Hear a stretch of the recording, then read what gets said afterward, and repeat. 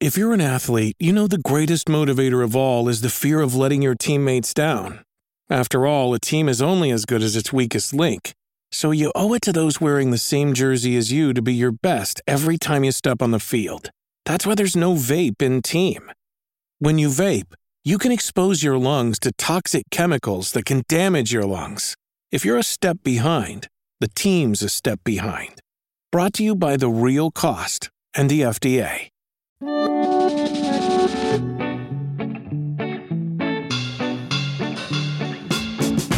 Welcome to Weekly, the show where we recap the week on Eurogamer for you, as well as hear more from some of the reviewers and writers about the pieces they wrote. Remember, supporters of the Eurogamer website get these episodes every Friday, whereas everyone else listens from Monday. To find out more about how to support us, see the description below. I'm Bertie, a long-time writer for Eurogamer, and joining me today on Weekly are news reporter Ed Nightingale. Hey, Ed. Hello, nice to see you both. Nice to see you. And features editor Christian Donlan. Hello, Christian. Hey, hi. Oh, sorry, I talked over you. That's a good start. Hello. Thank you both for being on the show. I hope you're managing to stay cool on this, not the hottest day, but a very hot day. So let's get straight into it. Ed, you wrote one of the big reviews this week for 2 Point Campus, and it sounds very much like you enjoyed your trip back to university. How was it? Yeah, it was a nice excuse to relive my youth a little bit and remember the good old days of university. I don't know how familiar you both are with 2 Point Hospital, but in the way it plays, it's very similar. It's similar art style, similar controls, similar ideas, but they've really added in a lot of depth, a lot of different levels, and they've really encapsulated that university experience. It's not just managing classes with lecture rooms and bathrooms and dormitories, but they've really added in a lot of the entertainment side. So there's a student union, there's parties, there's clubs, and there's a friendship system where you put little friendship items down, and all your little cute students, very funnily named, I should add. I had one called Nigella Fromage, who was evicted straight away. But they can make friends with each other, and then you add love items as well. So there's an item called a love trumpet, where they blow bubbles. They blow bubbles around the love trumpet, and become romantically involved. And it's all very inclusive and all very sweet and funny.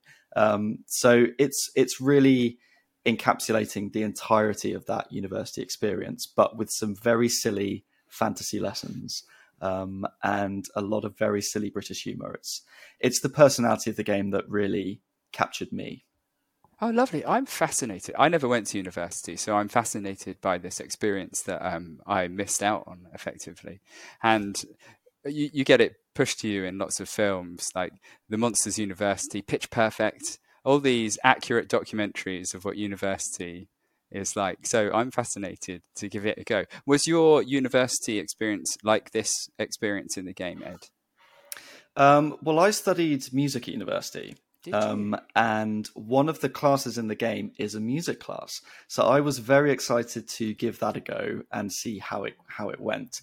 Obviously, they have some very silly instruments, so it's not your obvious music classes, which is very amusingly done. And in particular, that music level, there's a twist on that level in that the students actually don't pay tuition fees, but instead there is a local record company called Bungle Records. And when the students get to a certain experience level, they get bought by the record company and I presume given a record deal. Wow. So that sadly did not happen to me in real life. And I unfortunately did not have free tuition either. What instrument do you play? I play guitar. Lovely. Guitar and singing. I did lots of theatre stuff. Wow. There's sadly not a theatre class in the game, but you can do an open mic night though, which is quite funny. Fantastic. Christian, you wrote the other big review this week, and that was for Cult of the Lamb, a game I've been looking forward to personally. So I imagine you're part of the cult now, or are you? Is it good? It is good. It's really lovely. It's a sort of mashup of sort of base building, sort of city building on a very low key way. That sort of thing with roguelike stuff. You are running a cult and you are trying to keep your flock happy, or at least alive and sort of busy, because they give you the resource you need to sort of expand and to become more powerful when you go through these dungeons that you're running through. It is a lot of fun. It's really nice. You feel a lot of the time that there's a slightly more savage game in this topic, but that would probably be made about sort of like MLMs or something like that. It's a lot of fun. Yeah, I liked it a lot. It's very pretty. The colors are great. The art styles sort of 2D elements moving around in a 3D world. It's got that lovely sort of felt pen feel to it. Sort of feels a bit. Oh gosh, what's the name of the lovely illustrator? This is going to bug me now. The sort of do I mean Ronald Searle? Give me a second. Ronald Searle. That's who I meant. It's got that sort of slight feel to it. I remember being particularly taken with the art style, but also I only played a beginning chunk of it, and the base, you kind of build a working kind of town in a sense with culty buildings. And I wondered where... Oh, sorry. I cut you off. I was just going to say, I wondered where that was going, that side of the game. Yeah, I mean, it's one of those things which is there for as much as you want it. There is, I think, you can get really into it and you can be generating lots of stuff, becoming very powerful, but you can also kind of like, on the easier settings, you can neglect it a bit and just go through the game and see what you want to see. Everything is it's dizzyingly and dauntingly complex at first, but then you realize that everything is basically feeding into the same systems. It's just different ways of becoming powerful, different ways of losing your power, and there's some sort of fun stuff emerges from it. I do just quickly want to say that it's not the best game I've played this week for review, but the other one isn't out yet. The other review isn't out yet, and that's Arcade Paradise, which is absolutely stunning. So Cult of the Lamb is great, and I like it a lot. And I love the sort of obvious craft and the love that's gone into sort of making this thing. But Arcade Paradise is really something special. What is Arcade Paradise? Well, it's interesting that occasionally you get two games at the same time, which sort of... You almost want David Denby from the New Yorker to write a piece that sort of brings them all together. So Arcade Paradise, if the Cult of the Lamb, you could see it as like a roguelite with a very elaborate city, town building mount that it goes in. Arcade Paradise is a game about running a laundrette that has an arcade in the back. And all of the arcade games they're all made up, but they're all based on sort of familiar ideas. And the idea is the more you run this company, the more that the arcade stuff takes over and the laundrette comes into the background. But it's just an absolutely beautiful game. It feels not like an act of nostalgia, because that could be quite cloying. It feels more an act of like memory, sort of proper, sort of, the past and things that were wonderful about sort of arcades and sort of the weird pleasures of terrible jobs. Like, even though the arcade games are good, what I really do love is running this stupid fucking laundry. Do you know what I mean? And like when you get an S rank for sort of doing clothes, you're pretty happy. Some of the games are ingenious. I think the one which most people are going to talk about is there's a sort of mashup of the original top-down GTA and Pac-Man. It just works so well. It's a really beautiful, and I think we talked before about the fact that GTA was actually inspired by pinball, and it turns out that Pac-Man is an equally good sort of basis for it. It has that lovely back and forth thing with the cops, which Pac-Man has with the ghosts. Yeah, it's really good. And Cult of Lamb is lovely, but it's almost polished to the point where it feels slightly... It doesn't have the for a game which is about something quite striking. It feels so competently polished and poised that it doesn't really have a personal identity. I'm sure for the people who made it, it's an enormously personal thing. But I think what you get as a player almost is an overwhelming wave of craft. And the craft in Arcade Paradise is really extraordinary as well, but it manages to retain that sense of a personal identity. God, I got myself real tangled up there, sort of almost trying to say that one game wasn't personal and the other one didn't have any craft. It's not true. They both have both, but I got that sense of personality much more from Arcade Paradise. I think it's really an astonishing thing, and I'm just so happy it exists. Fascinating. So your review's in the works and will be up soon, presumably. Yeah, it'll be up soon, maybe. I feel it's going to slip a little bit because there's a lot to it, and I want to sort of get the most out of it. Fair enough. So over in Features Land this week, Vicky delivered a state of the game piece on Apex Legends, which she's been playing on and off since it came out. And she's kind of down on it. The main critique here seems to be that the older this game gets, the creakier it gets, both in the sense of it's lacking new stuff, good new stuff, new content. The new characters that come out seem to be a bit bland, but also in the sense that there are problems with the community and with the way the game works that are going unaddressed. People just leave halfway through the game. And there's this skill-based matchmaking that is, for her, is getting rid of some of this knockabout, unpredictable fun that the game had at the beginning, where sometimes you'd win, sometimes you wouldn't. And it's that unpredictability of Battle Royale that's intoxicating almost. Apparently the community is even planning to boycott the game this month just to get Respawn to kind of listen. And it brings into sharp focus. We were talking about Fortnite last week maybe, and it's in quite stark contrast to that. And I suppose the drain or the resources you need to really sustain and develop a live service game like this. Maybe the skill too. I don't know. I don't know about that, but I think it's interesting when you put them next to each other. We also had Alan Wen do a state of the game piece, this time about Genshin Impact, another game which is huge at the moment, a game that was originally dismissed by the snobby kind of West as a Breath of the Wild clone, but that's blossomed into its own kind of trend-setting thing now. And in contrast to Vicky, Alan is in love with this game still. You can hear it in the way he writes. He's like 500 plus hours in and is keen to spend even more time in it. And really nice, I thought, that he hasn't been tempted to spend real life money, I don't think, yet, which I think is something people are scared of when they see free to play and they see games like this. They're like, it's just a money grab. Ed, you're nodding your head like maybe you play the game? Oh no, I haven't played a lot of Genshin. I played like maybe a couple of hours at the start, but it's just that's the one thing that I've noticed is that sort of gacha mechanic, and people are constantly wanting all these different characters, and I imagine you can very easily spend a lot of money in that. Yeah, it's there, I think, and you buy kind of new characters and things, but enormously positive, and I think this is a game that's going to be around for years to come. We also had Henry Stockdale write a piece about adapting famous tabletop role-playing games, Warhammer and Dungeons and Dragons, for video games, which isn't as easy as it sounds, despite the many games we've had. He talked to Larian for this, who's making Baldur's Gate 3, and also to the makers of Warhammer 40,000, Battle Sector, not Sexter. And we had play that game. Yeah, definitely. We had our last ever Someone Should Make a Game About. I think it's our last ever Someone Should Make a Game about. It's not. I take that back. They sorry, I run this series, so I should probably say they are very occasional now. They're basically that series came in for some sort of interesting reasons that I wanted to give. Should I tell people this is interesting or boring?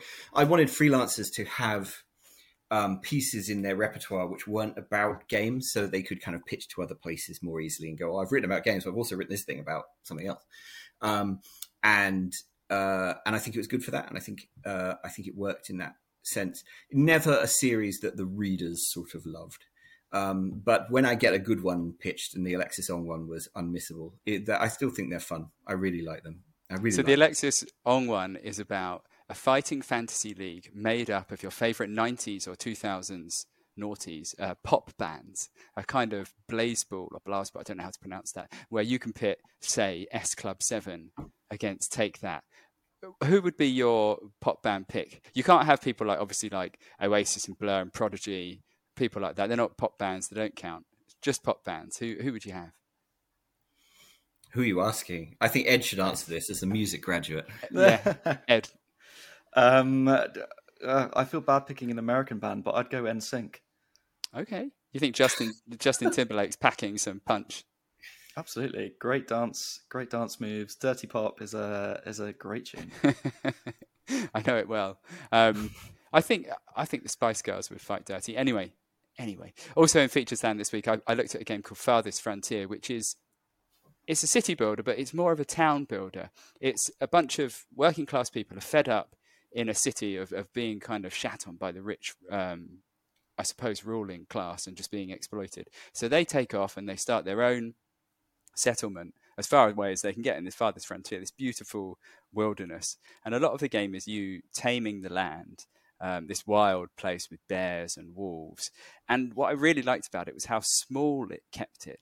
Even I think hours in, you're only talking settlements of hundreds of people, like 400 people, not metropolises that, for me, they get out of control and they're never exactly what you wanted to be. And for me, that I'm playing with that sense of regret that I just want to start again and neaten everything up and make it different. And this game keeps it all small. You can just watch people going about their daily tasks, a bit like Anno, but even more smaller scale than Anno, and a bit technologically earlier as well. I don't think it crosses over into that industrial revolution, so all the smog and stuff doesn't get into the air. So that's just hit early access and is quite promising.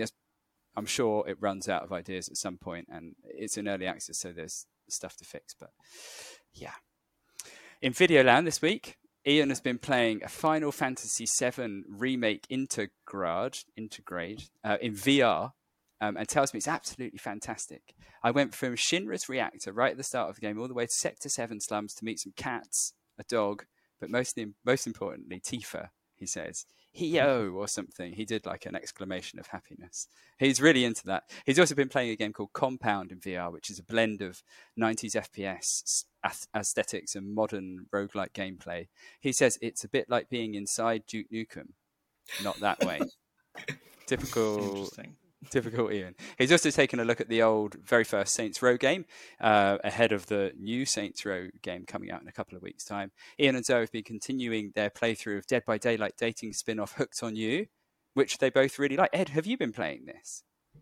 I did play through it, yeah. I think I was a little less hooked, so to speak, than they were. It's if you're a Dead by Daylight fan, it's got a lot of references and things like that in it. It's for me, it's maybe a little bit too self-knowing.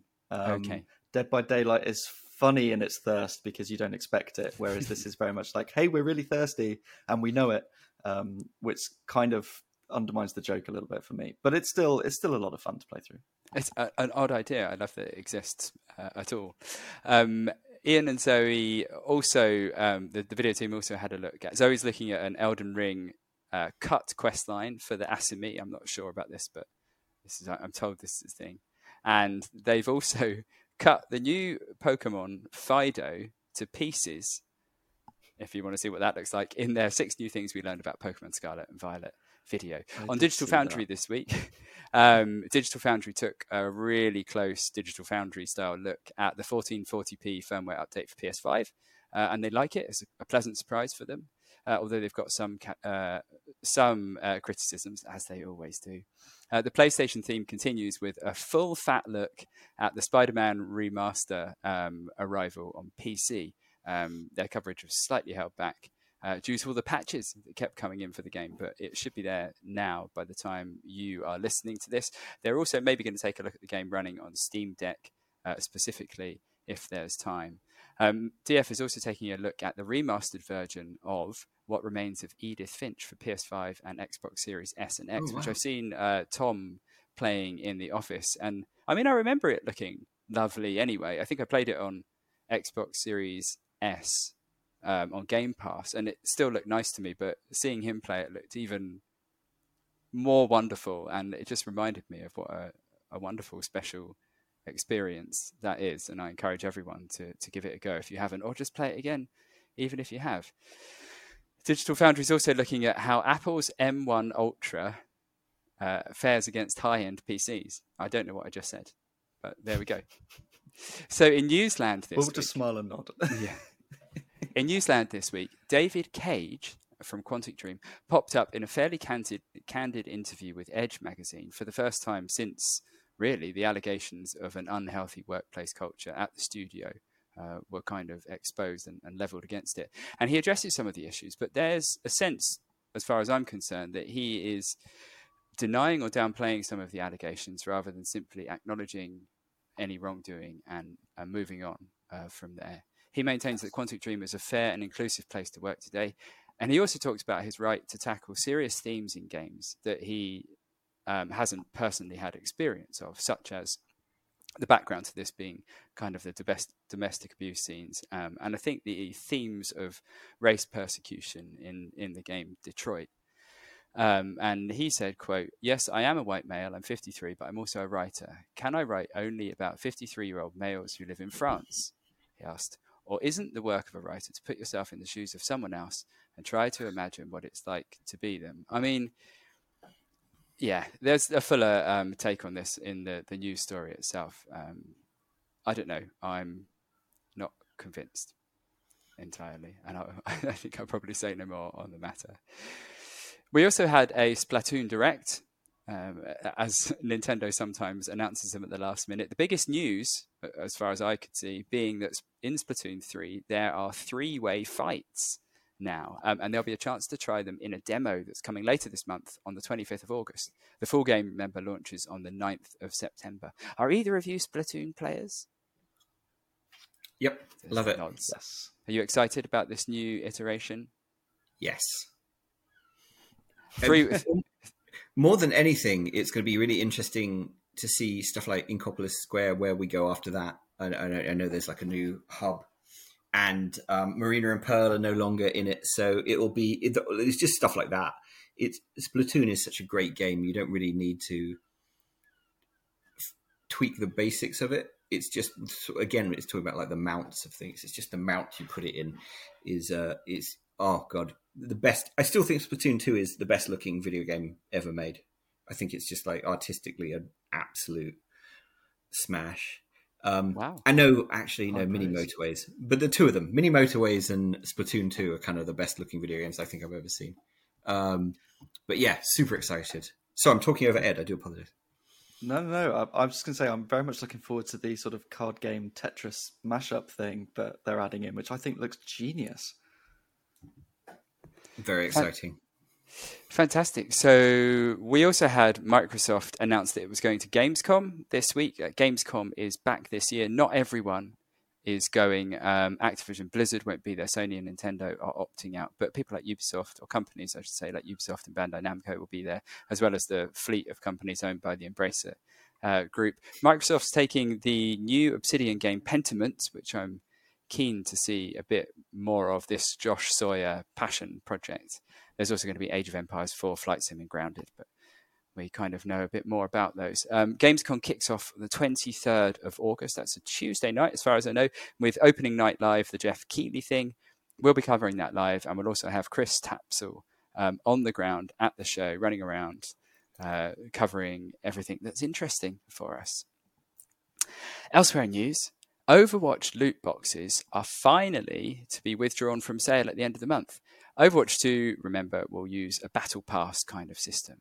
For me, as a fan of Overwatch, this was a significant moment. But I also feel like Overwatch was one of the games that popularized loot boxes in the first place. So it's nice to see them finally go. And I think everyone come kind of full circle on those and go, actually, they're not great. They're problematic. Let's push these out of games and move on. Capcom used the EVO 2022 stage to announce the first female African-American fighter in the Street Fighter series. She is Kimberly, who blends ninja movesets with an urban technique, which sounds cringy to me, but even so. She's in Street Fighter 6, which looks awesome. And in little bits of news, someone's modded the Shadow of Mordor Nemesis system into Skyrim, which sounds amazing. It's such a good idea for that game as well, where the wilds get a bit known and a bit boring, I think, after in time. Having something like that spice it up is such a good idea. Pac-Man, we were talking about Pac-Man earlier. It's getting a live action movie adaptation. I don't know what you do with that. Is it like a Detective Pikachu vibe, where you have someone like Ryan Reynolds playing Pac-Man? I think Meryl Streep. Someone in a big yellow suit. Meryl Streep. Meryl Streep in a big yellow suit, singing songs and running a Greek taverna, and a secret 2-player mode in Super Punch-Out, that very old SNES game from 28 years ago, has been found after all these years. You need to hold down buttons on different controllers at the same time on the title screen. Then another screen appears, this stage select screen. and then you can unlock the 2-player mode from there. And apparently this also works with Nintendo Switch Online, the version there of Super Punch-Out. That's quite exciting, like a whole hidden mode that people haven't found for 28 years. Eat your heart out, Nier Automata. And that's it, a speedy weekly for us this week. Thank you very much, Ed Nightingale and Christian Donlan, for joining me today. Thanks for having us. Yeah, thank you. I'm Bertie, that was Weekly, and we will see you next week. Bye for now.